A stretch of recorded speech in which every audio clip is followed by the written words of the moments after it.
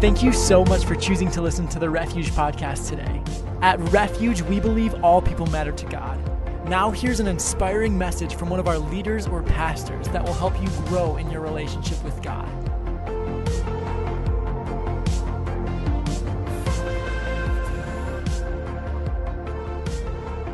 We are in a how-to series. How to go to the bathroom, how to blow my nose. You can look up anything on the internet these days, and it just blows my mind. We can look up how to do just about anything. But it is kind of hard to figure out how to search, how do I live a God-filled life for Jesus? How do I live different than this world? How do I project love in a way that nobody else can do? How to? There's so many of us are just looking for answers. So many of us are just crying out for something to just be shown to us. I don't know how many people I get to talk to, how many people I get to share with that are like, I just want to see it black and white. And all I can tell them is sometimes that there's a faith substance thing that comes along with it. And sometimes we just got to believe in what the Bible says, even though we can't physically see it, because when the tangibles come together, we'll find out that at the end of our days, that is truth. And if we don't follow that, and we'll still find out that that's true, but we're not going to be sitting on the right side of the fence. I was talking to a guy the other day. It's kind of made me funny. He said, there was a story about a guy that was standing on a fence, and God was on this side, and the devil was on that side, and a guy asked him, he said, where do you fall? Do you fall on that side or that side? He says, well, I don't know. I'm standing on this fence. He's like, well, the devil owns the fence. Whoo. Is that the truth or what? It's one or the other. So we're doing this how-to series, and we've talked about how to renew your mind, how to overcome, how to do relationships. We've talked about how to forgive, and we talked about how to serve. And I heard you guys had a good steaming conversation this morning. I wasn't there, so y'all are going to have to fill me in later on, all right? It's going to be good. Tonight we're going to talk about how to make a difference in others' lives. And when I was thinking about this and the Lord was showing me things on it, just last weekend, He said, before you can make a difference in somebody else's life, you have to do all those things that was talked about the weeks before. You got to renew your mind. You got to be able to overcome. You got to be able to have relationships. You got to be able to forgive. You got to be able to serve. All those have to become before you can help others. All right, let's pray this thing in tonight. Dear Heavenly Father, Lord, we just thank you for your glory in this place. Lord, we thank you for what you're about to do here. Lord, we thank you for the words that are going to come out of your mouth, Father God. Lord, we thank you, Father, for the seeds that you're planting, for the roots that are going to begin to grow, Father God. Lord, we thank you for hearts that, Lord, that want to reach out and help those around us, Father. Lord, we thank you, Jesus, Lord, for your blood and your blessing, Lord, that you give us the opportunity to help those around us. And Lord, I ask that you would just fall afresh in this place today, Lord. We bind every devil and demon that would come against us. We plead the blood over the doorframe of this house, Lord, and we pray that you encamp your angels around about us, Father God, Lord, that you are going to show us something tonight, Lord, that you're going to show us what it's like to be in a house full of saints just running after you, God, Lord, running after, wanting to help others around us, Father Jesus, Lord. We thank you for your word, and we thank you for what you're going to do here tonight. In Jesus' name, and they all said, amen. All right. We're going to go to 2 Samuel 9, and we're going to read the whole chapter. And it's not a long chapter, so it's okay. We'll be all right. We will be okay. All right. If you have your Bibles, get there. I'm going to start reading, so hopefully you can find it. All right, starts out. It says, Then David said, Is there yet anyone left of the house of Saul, that I may show him kindness for Jonathan's sake? Now there was a servant of the house of Saul whose name was Ziba. They called him to David, and the king said to him, Are you Ziba? And he said, I am your servant. The king said, Is there yet anyone of the house of Saul to whom I may show the kindness of God. And Ziba said to the king, there is still a son of Jonathan who is crippled in both feet. So the king said to him, where is he? And Ziba said to the king, behold, he is in the house of Machir, the son of Ammiel, in Lo-debar. Then King David sent and brought him from the house of Machir, the son of Ammiel, from Lo-debar. Mephibosheth, the son of Jonathan, the son of Saul, came to David and fell on his face and prostrated himself. And David said, Mephibosheth. And he said, here is your servant. David said to him, do not fear, for I will surely show kindness to you for the sake of your father Jonathan, and will restore to you all the land of your grandfather Saul, and you shall eat at my table regularly. Again he prostrated himself and said, what is your servant that you should regard a dead dog like me? Then the king called Saul's servant Ziba and said to him, all that belonged to Saul and to all his house I have given to your master's grandson. You and your sons and your servants shall cultivate the land for him, and you shall bring in the produce so that your master's grandson may have food. Nevertheless, Mephibosheth, your master's grandson, shall eat at my table regularly. Now Ziba had 15 sons and 20 servants. Then Ziba said to the king, according to all that my lord the king commands his servant, so your servant will do. So Mephibosheth ate at David's table as one of the king's sons. Mephibosheth had a young son whose name was Micah, and all who lived in the house of Ziba were servants to Mephibosheth. So Mephibosheth lived in Jerusalem, for he ate at the king's table regularly. Now he was lame in both feet. Everybody say Mephibosheth. Okay, now look at your neighbor and say Mephibosheth. Yeah. Mephibosheth. I don't even know if I'm pronouncing it right, but hey. Mephibosheth. All right, Mephibosheth was the son of Saul, okay? Now, David was the king at this time. David was the second king of Israel. And David came from a field. David was a shepherd, and he was called to kingdom. He was anointed to be a king when he was very young. And David was out shepherding the flock. He was the son of Jesse when he was anointed. Now, the first king of Israel was Saul. Saul was chosen also by the same prophet Samuel and was anointed by Samuel. See, the Israelites wanted a king. Before Saul, the Israelites didn't have a king. They basically were judged by judges that the Lord had appointed over them. And the Israelites kind of got jealous of all the nations around them and said, well, they have these great big kingdoms and they have these kings that they can call ruler over them. And, you know, they're basically their ruler was able to be seen. They were physically seen. And so for that king to be seen meant something to the Israelites, and they said, Lord, we want this. This is what we want. So they were crying out for a king. They were crying out for a ruler.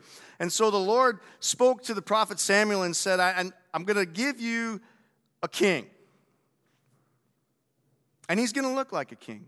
He's going to be big and tall and broad and handsome.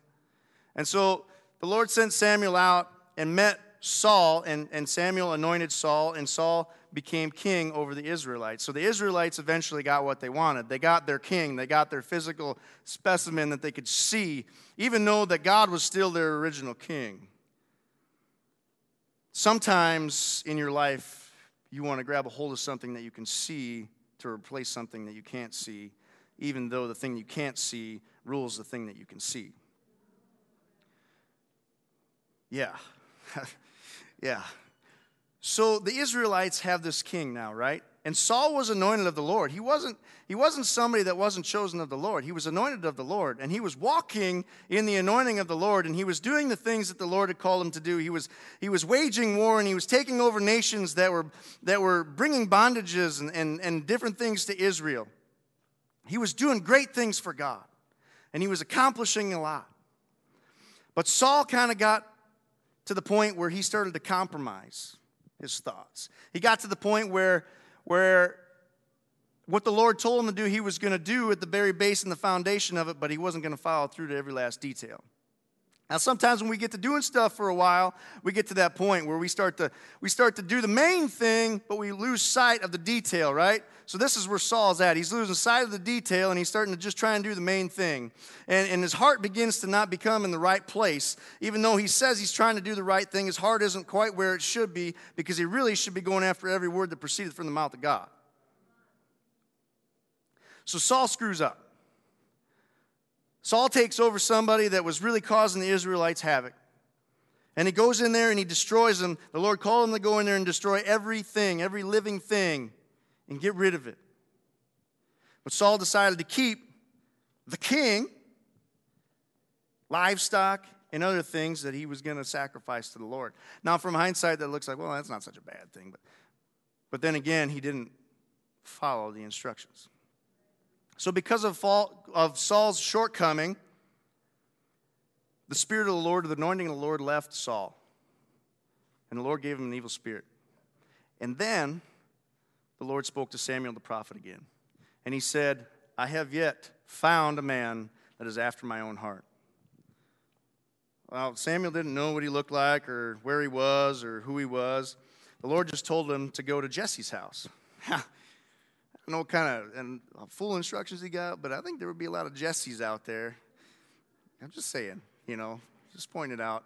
So he goes to Jesse's house, and Jesse has more than one son, and he brings all these sons before him, and they've got the tall sons, the older sons, the sons that look like they should be kings, and all these things, and yet his younger son was left out in the field shepherding the flock.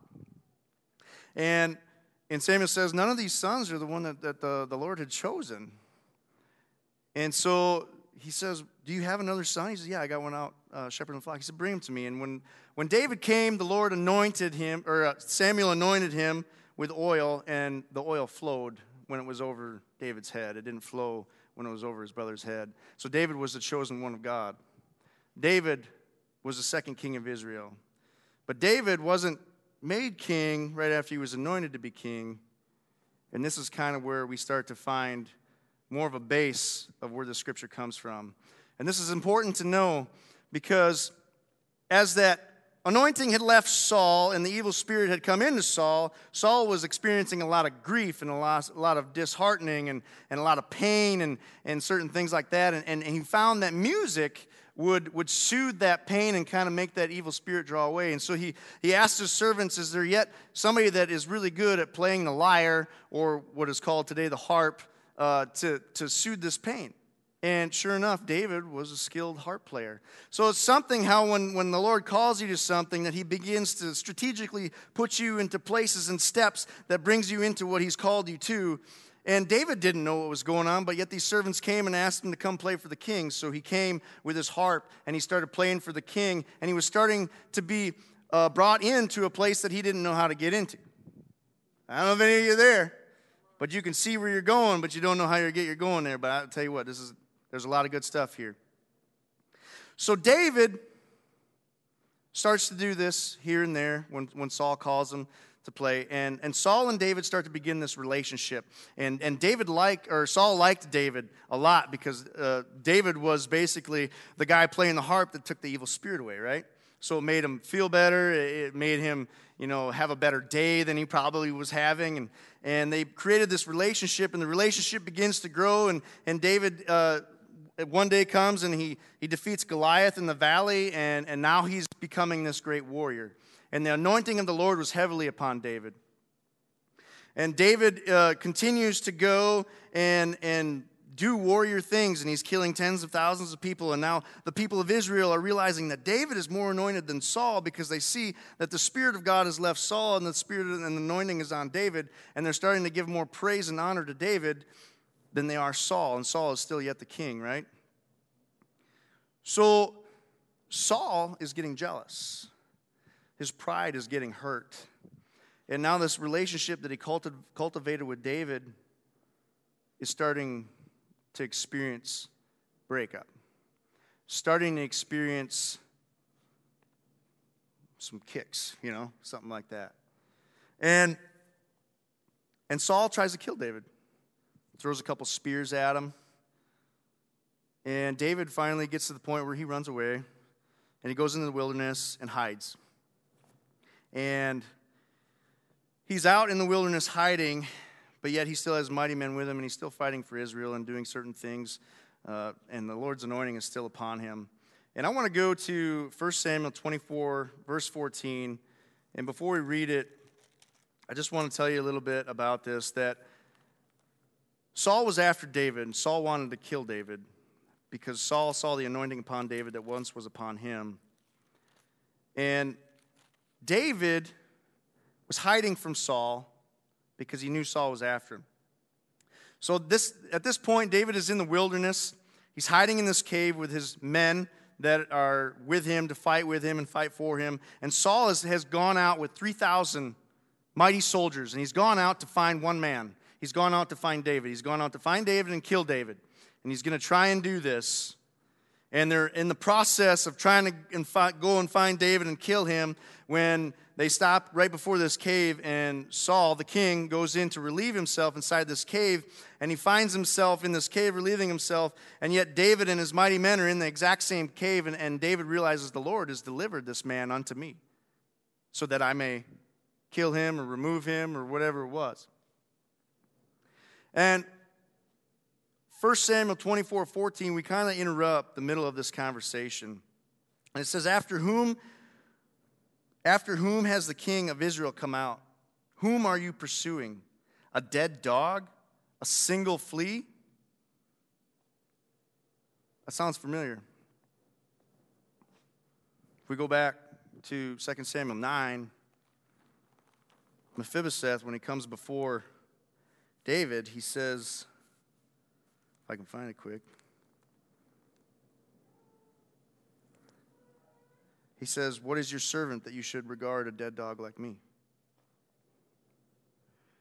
So, it's quite a correlation because David is yet before this king that's trying to kill him, and he says, what are you coming out for? Are you coming out searching for a dead dog and a single flea? You came out for one man. You came out for one guy that is pretty much considered dead because you hold the kingdom and I'm nothing before you. Later on in the conversation, David says to him, he says, whether the Lord would call me greater or you greater, what does that matter? So David realized that Saul not only was anointed of the Lord, but that where Saul was and where David was no different thing. They were both anointed at one point. They were both dead at one point. See, David had this thing about God's heart, and he pursued God because David knew that without God that he would end up like Saul. And that was before he even knew Saul. That was before he even saw that. David knew that there was a separation. And I want to get into this comparison a little bit, but I also want to hit one more spot of that conversation. In 1 Samuel 24, 21 through 22, we see, he says, so now, swearing to me by the Lord that you will not cut off my descendants after me, and that you will not destroy my name from my father's household. David swore to Saul, and Saul went to his home, but David and his men went up to the stronghold. So David swore to Saul that he would not destroy his name and destroy and take away his land. So now we have kind of a background, and God gave Saul into David's hands more than once, and David did not destroy Saul because it was not David's right to kill a man. And I got a story for you, actually. The Lord just reminded me of something. So I was out in Utah doing some stuff for the National Guard for a whole month in September. And there was one night where a couple of guys and I, we went out to this restaurant, and we went out to eat at this restaurant. We had been at it one time before, and we experienced great service and great food, and we really had fun, and we really enjoyed the time together, and we enjoyed the camaraderie of the people serving us and everything. And we go out to this place a second time. And it was wing night, right? It was like 10-cent wings or something like that. I mean, boneless wings, it was good, right? So we're out there trying to get some wings, and we go there, and we all order these huge orders of wings, like, wow, I can eat more than you, and I can eat more than you, and we're just destroying our bodies, and it's really not a good thing at all. And the Lord really had us. I mean, he totally had us, because they ran out of wings before we even got our wings. You know, he had us covered. But these guys were a little upset that I was with. These weren't Christian men at all. And we proceeded to order different food. We proceeded to get some wings here, some wings there. They were out of wings.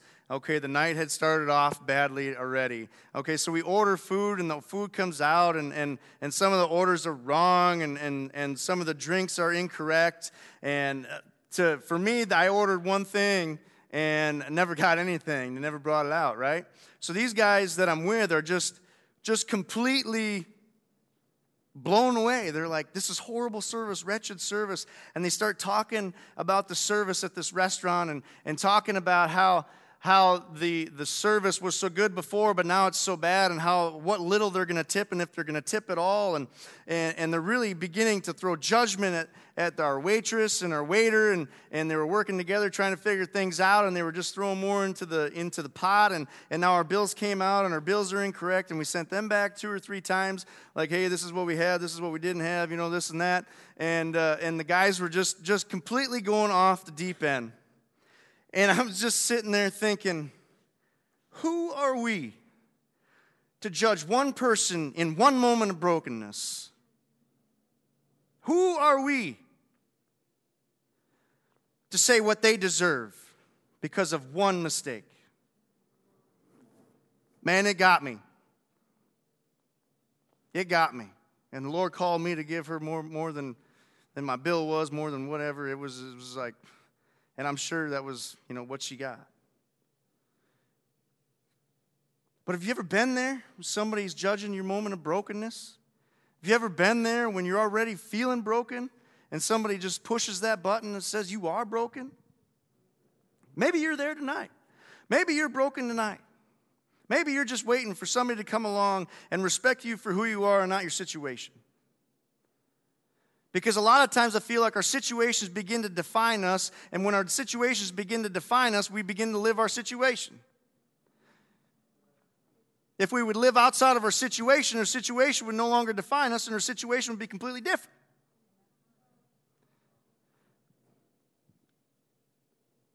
How to help others. David says, who is there left of the house of Saul? Who is there left of the man that was trying to kill me? Who is there left of the kingdom that was before me? Who is there left that I can show kindness to? Who is there left? In that day, if you became king and there was anybody remaining of the last kingdom, you went out and you killed them because they were a threat to your kingdom. You went out and you got rid of them. But David is flipping the script. Second king in, already flipping the script. There wasn't really even a script written. Just flipping it. I ain't going to do what everybody else does. I'm not going to kill a man that was delivered into my hand because he was anointed of God, and I knew his calling wasn't for me to kill him, but it was the Lord's judgment that was going to be upon him. He's flipping the script. And now he's defeated all these armies. He's defeated thousands of men, and he's on the top of his throne, and the people know that he's a king, and they know that he's anointed, and they know that he's walking in God's calling for him. And now he's saying, who is there left of the kingdom before me that I may show kindness to them? Who is there left that I may show the good, glorious love and kindness of the Father that brought me to the very place that I'm at? And he calls his servant, a servant of Saul. And he says, there's one man that I know of. His name is Mephibosheth. And Mephibosheth is hiding. Because he's thinking that this kingdom that was created after my grandfather's kingdom is going to come and try and kill me because I'm a descendant of him. He's hiding. He's afraid. He's fearful of what David would do. He knows they're looking for him. He knows that they want to find him. So David sends his servant out because the servant knows where he is. And he goes and he grabs Mephibosheth and he brings him before David's feet. And David says, Mephibosheth. And Mephibosheth says, here I am, your servant. And David says, don't fear. I'm not going to kill you. I'm not going to hurt you. I'm not going to destroy you. But I want to show kindness to you. I know that you are a descendant of Saul. I know that you're the son of Jonathan. I know who you are and where you came from. I know your brokenness. I know your victory. And I want to show you kindness. So Mephibosheth says, why would you regard a dead dog like me? David said, why are you looking for a dead dog? The thing when David said, why are you looking for a dead dog, is he knew he was anointed of God. See, God uses dead dogs sometimes. God uses people. And he can use you. If you feel like you're a dead dog, if you feel like you're broken, he can use you. He can use you to do a lot if you are willing. So Mephibosheth, why would you regard a dead dog? Because see, Mephibosheth was in this place where he was scared. He was fearful. He was hiding. He was broken. He was lame in 2 feet. He was sick. Why am I good at all? I've been hiding for years, not trying to show my face to anybody because I don't see anything in this. I don't see anything in this. And this king comes along and says, I want to show kindness to you. I want to show kindness to you. Why? Because you're not a dead dog. You may see yourself as a dead dog, but God has called that dead dog out of the cave. He's called that sick dog out of the cave because he's going to heal you. And guess what? He's going to free you. Boy, that's why I got a word of freedom right there. That's good right there. Right? He's going to free you. So this supposedly dead dog is sitting before David. And David says, I want you to eat at my table regularly. He says, I'm going to give you all the land that Saul had. Remember that promise he gave Saul? David not only honored the Lord and his anointed, but yet he honored his promises. That was a while ago.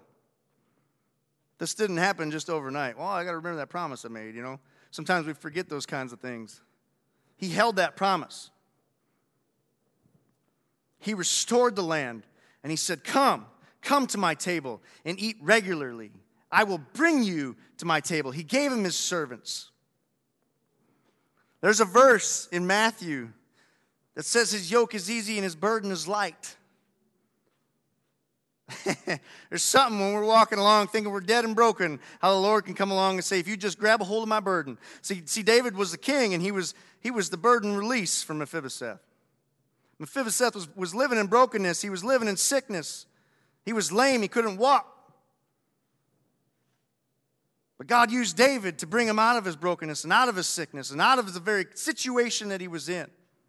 God wants to use you to bring people out of their brokenness. God wants to use you to bring people out of their sickness. God wants to use you to show his glory, that he would be glorified. There was a blind man that his disciples said, who sinned that this man is blind? And Jesus said, no one.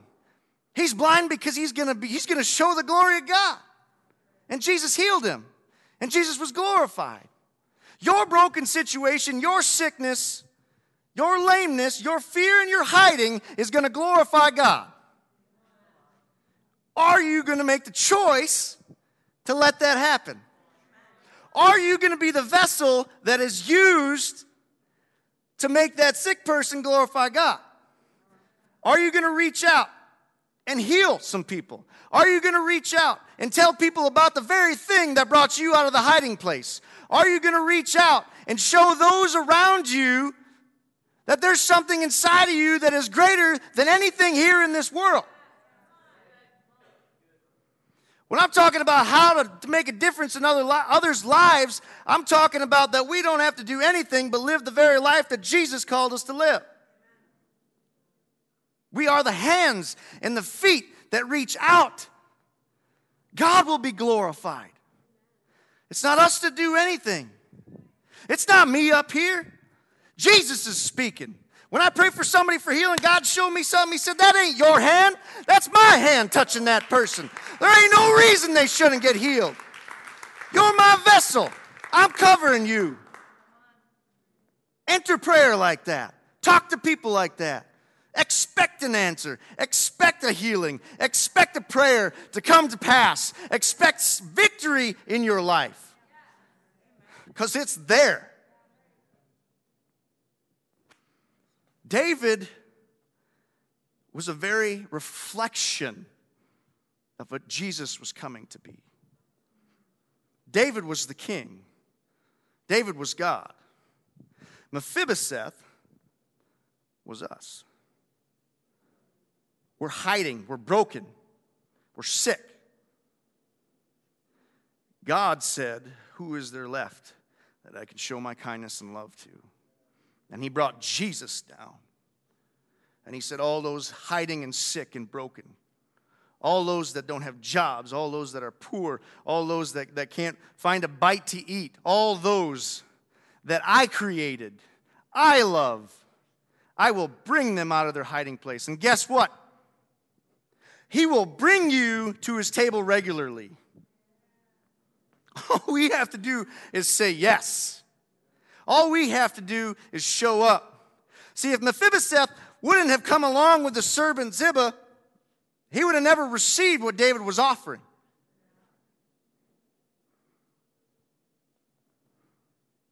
It's amazing what can happen when you follow what's calling you. Mephibosheth was called. Peter, Simon, the 12 disciples were all called. Are you going to answer? Are you going to help call? I don't know if you're hiding or broken tonight, or if you're looking to help somebody that's hiding and broken tonight. But all I can tell you is that God is calling you, and he's calling your friends, and he's calling your family, and he's calling every person that you've ever set eyes on. He's calling them. And that person that you think that could never receive Christ, he is calling him. He is calling him in his brokenness. He is calling him in his lameness. He is calling him in his fear. Mephibosheth came to the table of David. And you know what the very last portion says? It says, and now he was lame in both feet. Was he healed? No. But he had the mercy and grace to sit at the table. Sometimes we're looking for a healing and we're expecting God to take away all the pain. But he says, my grace is sufficient for you that you may sit at my table. And that's the very message that I want to reflect tonight. Because that's the message we need to reflect to help others. To make a difference in others' lives. That if we're not treating them the way Jesus would treat them, the way David treated Mephibosheth, we're never going to be able to affect the community around us. Because if we keep judging people in the one moment of brokenness, we will never see victory anywhere in our lives. Or theirs. Let's go to Luke 22:30.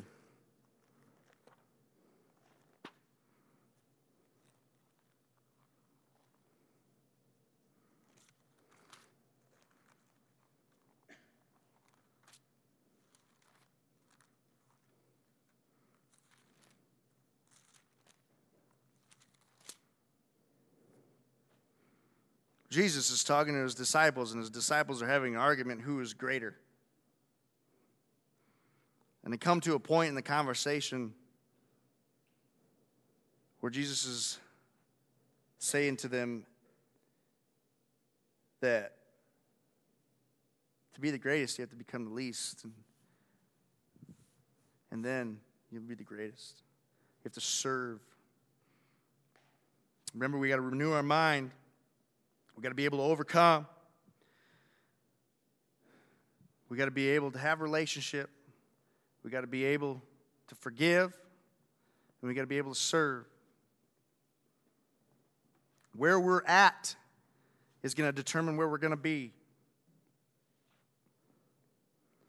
Jesus says, and just as my Father has granted me a kingdom, I grant you, that you may eat and drink at my table in my kingdom, and you will sit on thrones judging the 12 tribes of Israel. He was talking to his disciples, but his invitation to eat at his table daily, just as Mephibosheth got to eat at the king's table daily. It's such a reflection of the relationship God wants to have with you, that we don't sit here in this world alone, hiding and fearful, trying to have this relationship with God, trying to be different than the world around us, but yet we can at any moment step in to the very dining room of God and sit down and have a meal with the very words that he has to give us. And it's what we do with those words that defines where we go. It's what we do with what God gives us that defines how we can help those around us. God has given each and every one of you something. Even those that are here tonight that may say, I'm in that hiding place and I'm fearful and I'm broken and I don't know where I'm going or where I've been and I don't even know how I got into this church tonight and I don't know why I walked through those doors and I don't know why this is hitting me to the very core of my heart. But I feel like the Lord spoke to me freedom earlier because there is somebody that needs some freedom in here tonight because they've been experiencing bondage, they've been experiencing brokenness, and they don't know how to get out of it. There are a lot of people in here that are free tonight that can help you. But there is only one to where the source comes from that freed each and every one of us. And I'm here to tell you tonight that Jesus is that source, that Jesus is the King calling you to his table, that he came and he died for you. He is the very servant that went out and brought you in. He died so that you can have a seat at the table of God. He's calling you tonight. The table is set, the food is out, the chairs are around it, and many are its members around it. But there are many empty chairs. The table is never full in the house of God. And the chair's not even tucked in. The chair is sitting out. The chair is sitting out. You don't even have to go up and grab it and pull it out. It's sitting out and it's ready for you. It's ready for your friends. It's ready for your mom. It's ready for your dad. It's ready for your brother. It's ready for your sister. It's ready for your dorm mate. It's ready for your roommates. It's ready for your girlfriend or your boyfriend. It's ready for your kids. It's ready. Just sitting there.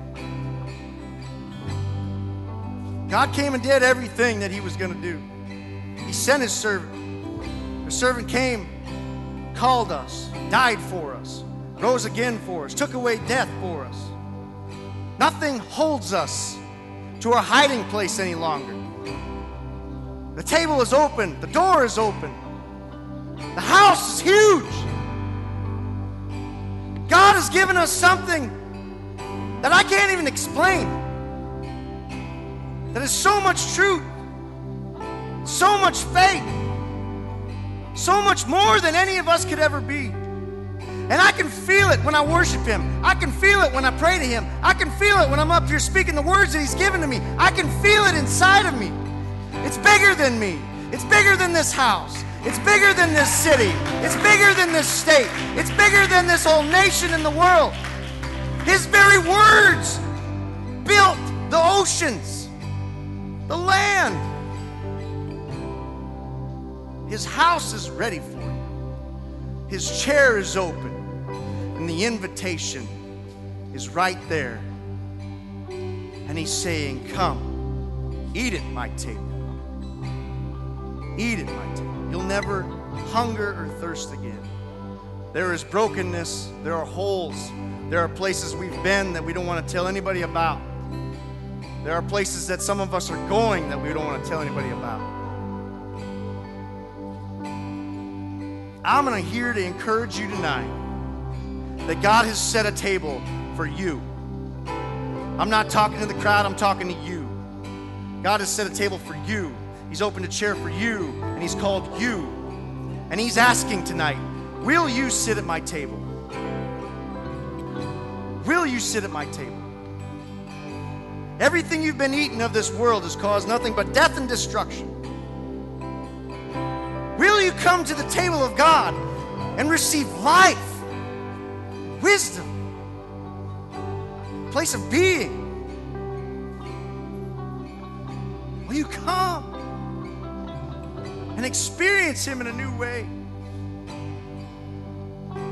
For those of us that know God, are you sitting at the table stuffing all the bread in, taking all the milk and the eggs and the sausage and the bacon? And are you not inviting anybody else in? As if the food is going to run out. As if the glory is going to go away. As if God has called somebody else instead of you. Are you sitting there just trying to get everything you can get? Just trying to fill up your chair when there's tons of chairs around you that are empty. How do we make a difference in other people's lives? We go out. We speak life. We speak Jesus. We invite those to the table.